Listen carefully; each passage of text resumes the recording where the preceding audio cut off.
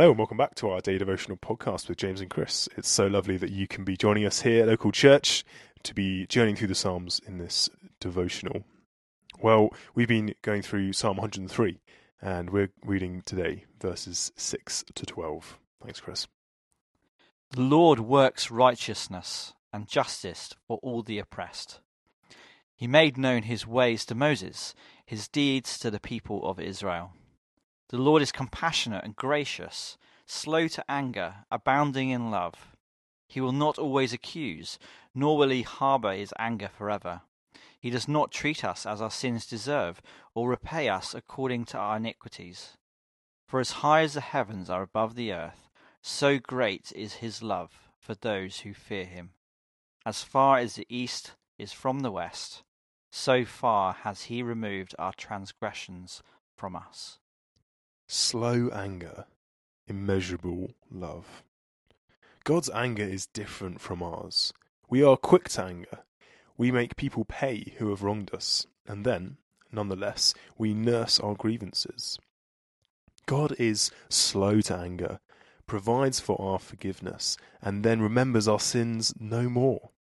Verse 8 is astonishing because it quotes Exodus 34 verse 6, which goes on to say in verse 7 that God does not leave the guilty unpunished. How can Moses in Exodus be right to say that God will not let sin go unpunished? And David here also be right in saying he will not punish us as we deserve. Only the cross would reveal what it cost God to punish sin without punishing us. Infinite distances, verses 11 and 12, are used to convey this infinite love. Let's pray. Lord, my anger is indeed unlike yours.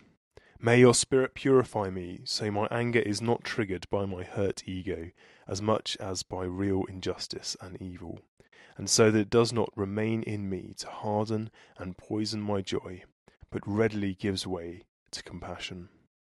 Amen. Amen.